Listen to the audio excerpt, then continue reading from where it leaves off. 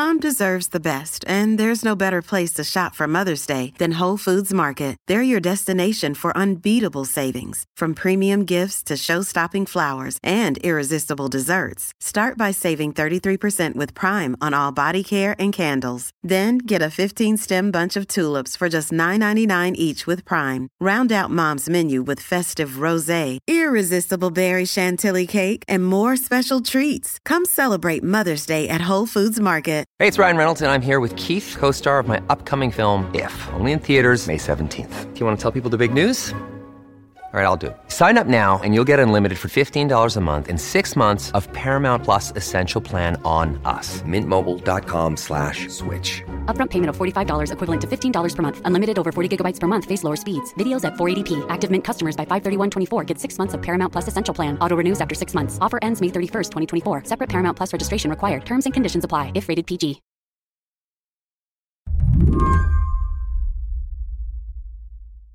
Since my kid was a newborn, I've been in a group chat with other parents. It's 8 mothers, all of whom have 2-year-olds. We talk about our kids, their tantrums, their development, the kind of mundane stuff that other adults probably don't want to hear about. Yeah, it's what do I feed my child for lunch? Halloween costumes interspersed with my kid's sick. My kids had a runny nose for 6 months. My kid has had 1,000 ear infections, and everyone at my kid's school is sick. Half the class is out. That's basically our conversation. That's my friend, Bess Levin. She's part of the group chat. I'm a writer at Vanity Fair. I'm a mother, and I have a sick child like every other parent in America right now. Tell me what happened with your daughter. So this was a few weeks ago. She was kind of like a little bit snotty one day. It was like a Sunday.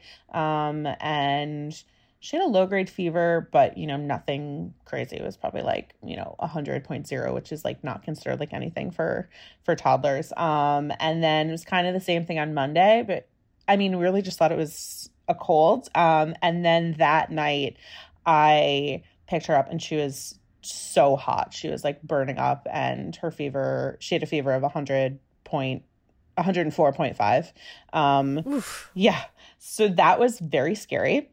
We ended up going to the pediatric ER, and they said, this is probably RSV. Everybody we're seeing has RSV. That's respiratory syncytial virus. And they did a swab that tested for everything, COVID, RSV, et cetera. And it confirmed that it was RSV.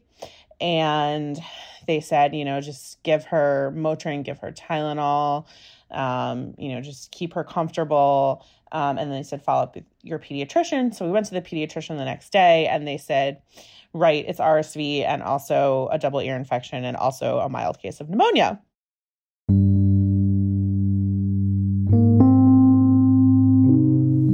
Was it scary? Oh, yeah. It was, I would say the scariest part of it was that really high fever. We've never taken her to the ER before. And maybe I was jumping the gun on that. I don't think so. It was, that was scary. That was the scariest part. And then when they also said mild case of pneumonia, you never want to hear that. This is the sickest she's ever been. Bess and her family aren't alone. Children across the country are being hit with a huge wave of viruses. RSV, flu, COVID, and regular old colds. It's so bad that many pediatric facilities are at or over capacity. So today on the show, why are kids so sick? And why now? I'm Lizzie O'Leary, and you're listening to What Next TBD, a show about technology, power, and how the future will be determined. Stick with us. Apple Card is the perfect cashback rewards credit card. You earn up to 3% daily cash on every purchase every day. That's 3% on your favorite products at Apple, 2% on all other Apple Card with Apple Pay purchases, and 1% on anything you buy with your titanium Apple Card or virtual card number. Visit apple.co/card calculator to see how much you can earn. Apple Card issued by Goldman Sachs Bank, USA, Salt Lake City branch. Subject to credit approval. Terms apply.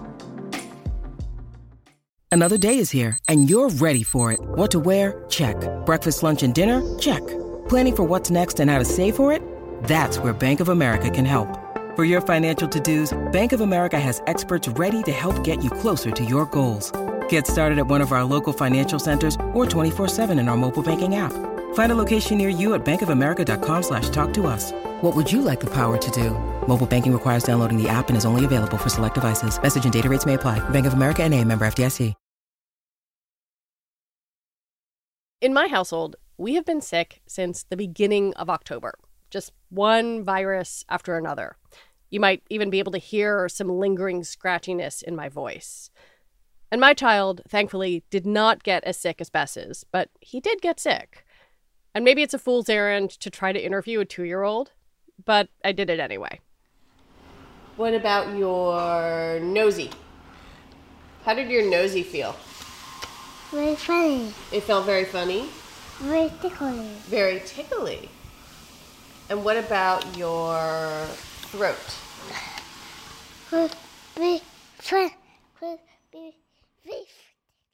That was about all I could get out of my son Sam. To get a more scientific understanding of what's happening right now, I reached out to Catherine Wu, a science writer for The Atlantic. She recently wrote a story titled The Worst Pediatric Care Crisis in Decades. It is just a viral maelstrom out there right now. And, I guess we've been used to hearing some version of that line the past 3 years because, surprise, surprise, we have been in a viral pandemic, but it is definitely not just COVID circulating right now. Maybe this is not a total shock because as the weather cools in autumn and as we head into winter, it's pretty common for a lot of respiratory viruses in particular to pop up. Flu and RSV being two of the most common ones, but also rhinovirus and enterovirus. So that's not weird, but I think the volume of infections and the relentlessness of co-infections and subsequent one after the other infections is really pummeling everyone as your household is learning the hard way.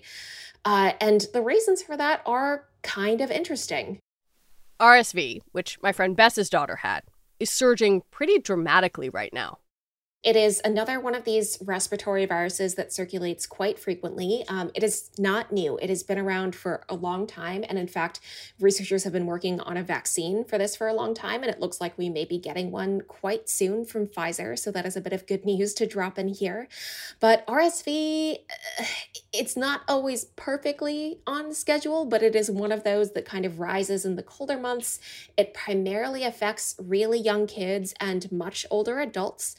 And that's thought to be because, you can build up immunity after you've had a couple infections. So people at the middle of the age spectrum do well. But it's really tough when your immune system is still learning to recognize what RSV is and learning to fight it off, as well as at the other end of the age spectrum when your immune system has done decades of work and it's starting to get a little tired and more weak. Is this sort of explosion of viruses everywhere in the country, or is it just in places where it's getting cold and people are inside more and breathing air together? Yeah, it's a little complicated to answer. I think anytime you see a wave of respiratory illness, it is going to be a little patchwork. Right now, there's been a ton of RSV in the Northeast especially, but it really is everywhere. I've talked to physicians at hospitals in the middle of the country, the West Coast. So the tricky thing is that we have so many things going at once. And I think that's primarily the overwhelming thing. It's not just RSV. It's not just flu. It's that we have this especially large and kind of early arriving swell of respiratory viral illnesses. And now we have another virus in the mix, SARS-CoV-2, what's been causing COVID these past few years. I want to understand if this actually is worse or if it just feels worse. Like, I think sometimes as the parent of a toddler, you can get myopic, but it sounds like you're saying it actually is worse. Yeah, I mean, it's been really I think, humbling and honestly flooring to hear a lot of the accounts coming in from pediatricians and people who work in pediatric ICUs and emergency departments the past couple weeks. They are calling it one of the worst surges they have seen in their careers. And some people have been working, for decades.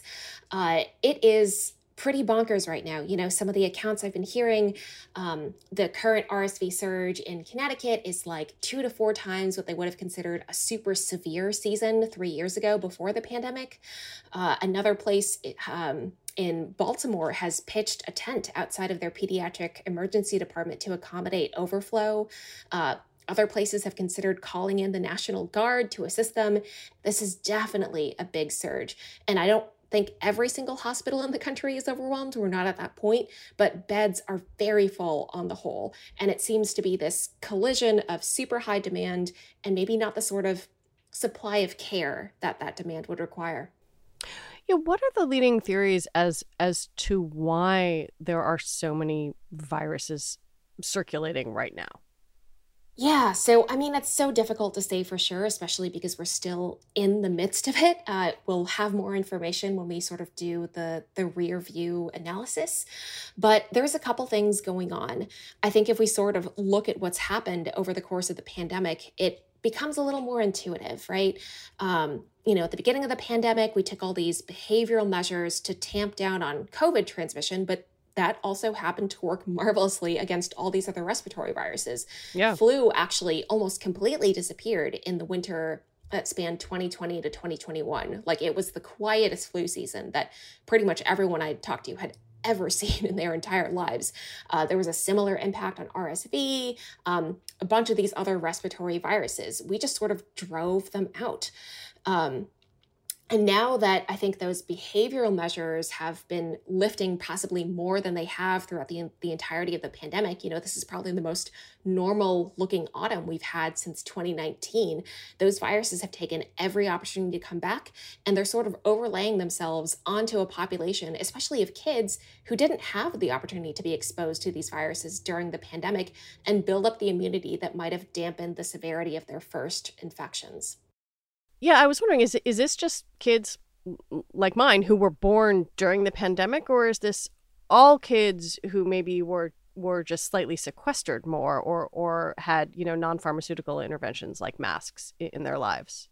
Yeah, it's a really great question, and also unsurprisingly a tough one to answer. I think the main thinking right now, and this is definitely still a hypothesis, is that the kids who were born right before the pandemic as well as during the pandemic are some of the most vulnerable, especially with RSV, which is a very useful example to use here, especially since there's no RSV vaccine yet. First RSV infections tend to be really, really, really rough, especially for infants. Their airways are small. They don't have, the chest muscles to cough really forcefully and get out, tons of mucus that might be clogging the little tubes that make up their airways. It's just really, really rough for them. But as they accumulate exposures, their immune systems learn to fight the virus off more readily. So a lot of hospitals are seeing the infants they would kind of expect having their first exposures, but they're also seeing toddlers who are actually having their first exposures later. Normally, they would expect toddlers to be able to mostly recover at home because they were able to build up those first infections when they were 1 or 1.5. But now it's kind of like we're playing all this catch up with these viruses. After the break, what this viral surge means for doctors and hospitals who've already had a very tough few years.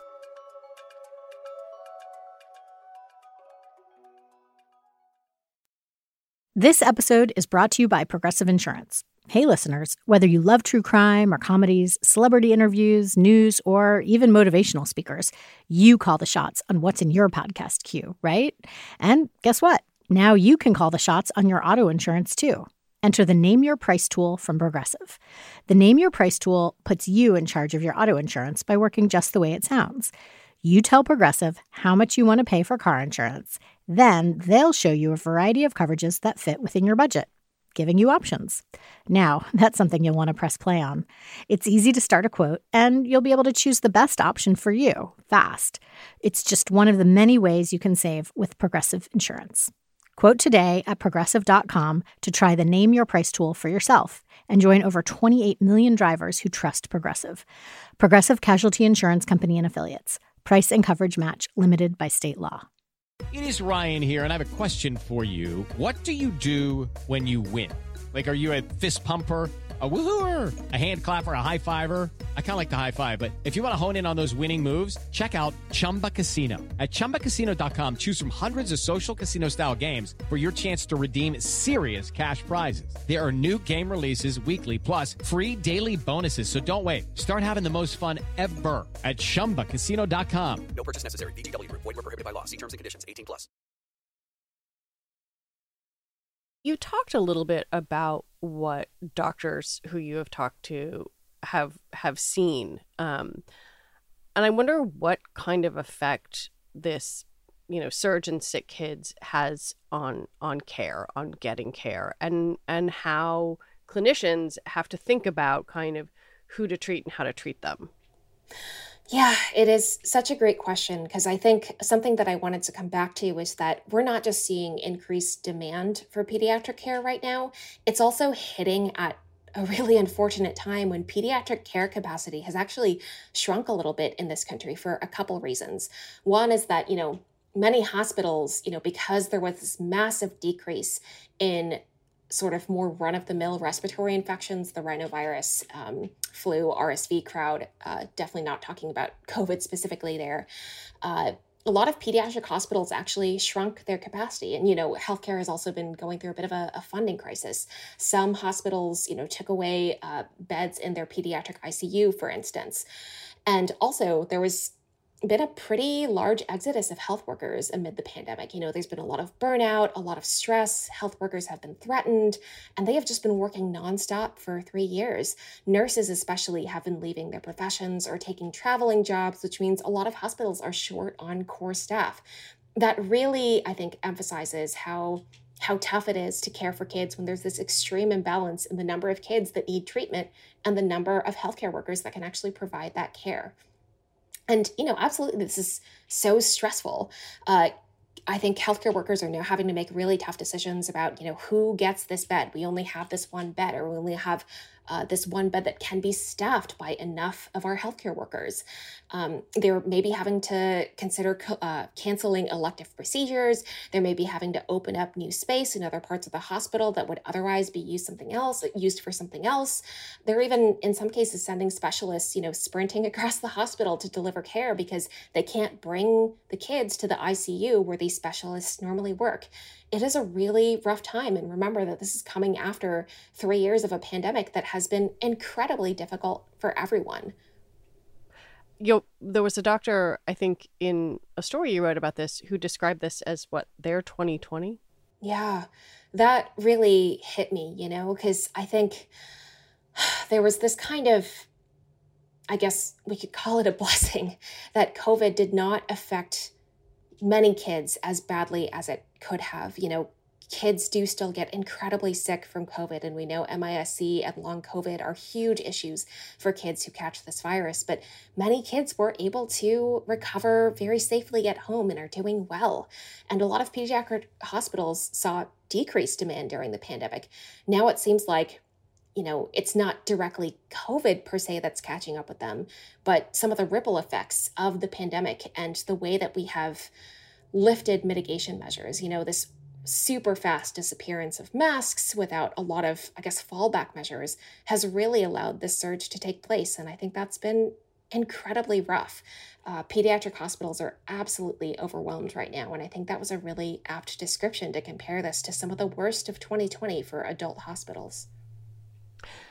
Is pediatric care more vulnerable than adult healthcare to this kind of thing? I mean, I like, is it more thinly staffed or less profitable? It's just so striking that this seems to have happened so quickly and that so many pediatric care centers are struggling. I mean, I think there's a couple ways to think about that. One is if you sort of stack the adult numbers and the pediatric numbers in terms of staff and patients being seen, the pediatric stuff is usually smaller, right? Like kids are generally healthier. The specialties are usually smaller in terms of the number of people going into them and the number of jobs that are open. But also, I think it's important to consider that when there are these staffing shortages, hospitals may try to call in reinforcements or call in staff from other departments in the hospital, but it's not so simple a lot of the time. Kids are not just tiny adults, their bodies are still growing. They have different anatomy, different physiology. They have different sets of drugs that are approved for use in them. There are different sorts of safety and efficacy considerations when we're talking about different interventions. And so, as one physician put it to me, like, it's not so easy to just immediately train someone to care for a 2-year-old. And so when you have something super hyper specialized, like a pediatric ICU doctor, it's not so easy to find a replacement for them, or especially a nurse who are delivering a ton of the care. I think if you're listening to this and you're a parent, it might be really scary. And if you're not a parent, you might think like, gosh, this still sounds kind of intense. What should you be thinking about, both for your own family, but then kind of larger community questions? Yeah, so I will try to break that into a couple parts, and you are the parent in this conversation, so let me know if I'm missing anything glaring. First off, if your kid is sick right now, I'm sorry, it is probably going to be okay. I think the really encouraging news coming out of hospitals is that really, like, the vast majority of kids are doing super well. Pediatricians know how to care for these kids, and a ton of them, like, they're leaving the hospital healthy. That said, there are key things to watch out for. A kid that needs hospital level care is going to exhibit like very clear signs of, what they generally refer to as respiratory distress, like wheezing, really rapid breaths, like they're using their chest muscles, like they're struggling to use their whole body to breathe. If their lips are turning blue, if their fingernails are starting to turn blue, like those are the types of signs that indicate, maybe call your pediatrician, make absolutely sure that this is like emergency level care, and then take them to the nearest ED. We don't want parents bringing their kids in for every single cough or every single sniffle, because hospitals are already overwhelmed right now, but we also don't want them to wait too long to bring their kids in. This can really take a turn for the worse quite quickly. But it's also important to strike a balance, Catherine says, to remember that little kids do get sick, especially if they're in school or daycare, but also to be aware that healthcare systems are stretched thin right now. It's probably not a bad idea to make sure your kids are up to date on whatever vaccines they can be getting right now. That includes COVID shots and flu shots. Now is really the time to be getting those. That RSV vaccine is coming soon, and the hope is that that's going to be available to pregnant people so that their infants can be born with some of that immunity, because the highest risk is really for those youngest infants. It's not here yet, though. And in the meantime, things like masking, avoiding like super packed gatherings, not going to school or work when you're sick, that all contributes immensely. And hand washing is also a really big deal for RSV. And also, even if you're not a parent, those measures can really reduce the spread of these viruses in the community. Adults, too, can catch all of these viruses, and they don't tend to get as sick, especially with RSV, but they can transmit them, they can bring them home. And so I think it's really a great time for the community to come together and just try to tamp down on transmission on the ways that we have really learned how to the past 3 years. We kind of drove a ton of these viruses out of the community the first year that SARS-CoV-2 was here. So we know how to do this. I hope we can replicate some of that this fall. You mentioned the potential RSV vaccine on the horizon. Do you think that's really going to happen? Because that sounds wonderful. It's looking like it will. I wish I had more control over this than I do, but it does have to get through all the regulatory bodies, FDA, CDC, but this has been such a long time coming. I mean, every pediatrician and parent that I've talked to as of late is really excited for this vaccine, and the top line results look really good. I think once we see more data, once the FDA and CDC see more data, I'm optimistic that this vaccine could be available as early as sometime next year. Catherine Wu, thank you so much for talking with me. Thank you for having me. Catherine Wu is a staff writer at The Atlantic. And that is it for our show today. What Next TBD is produced by Madeline Ducharme. Our show is edited by Jonathan Fisher. Joanne Levine is the executive producer for What Next. Alicia Montgomery is vice president of audio for Slate. TBD is part of the larger What Next family, and it's also part of Future Tense, a partnership of Slate, Arizona State University, and New America. And if you like us, I have a request for you. Become a Slate Plus member. Just head on over to slate.com/whatnextplus to sign up. All right, we will be back next week with more episodes. I'm Lizzie O'Leary. Thanks for listening.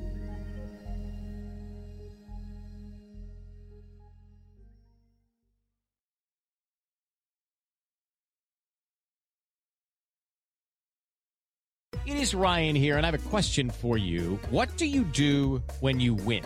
Like, are you a fist pumper, a woohooer, a hand clapper, a high fiver? I kind of like the high five, but if you want to hone in on those winning moves, check out Chumba Casino. At ChumbaCasino.com, choose from hundreds of social casino-style games for your chance to redeem serious cash prizes. There are new game releases weekly, plus free daily bonuses, so don't wait. Start having the most fun ever at ChumbaCasino.com. No purchase necessary. VGW Group. Void where prohibited by law. See terms and conditions. 18+.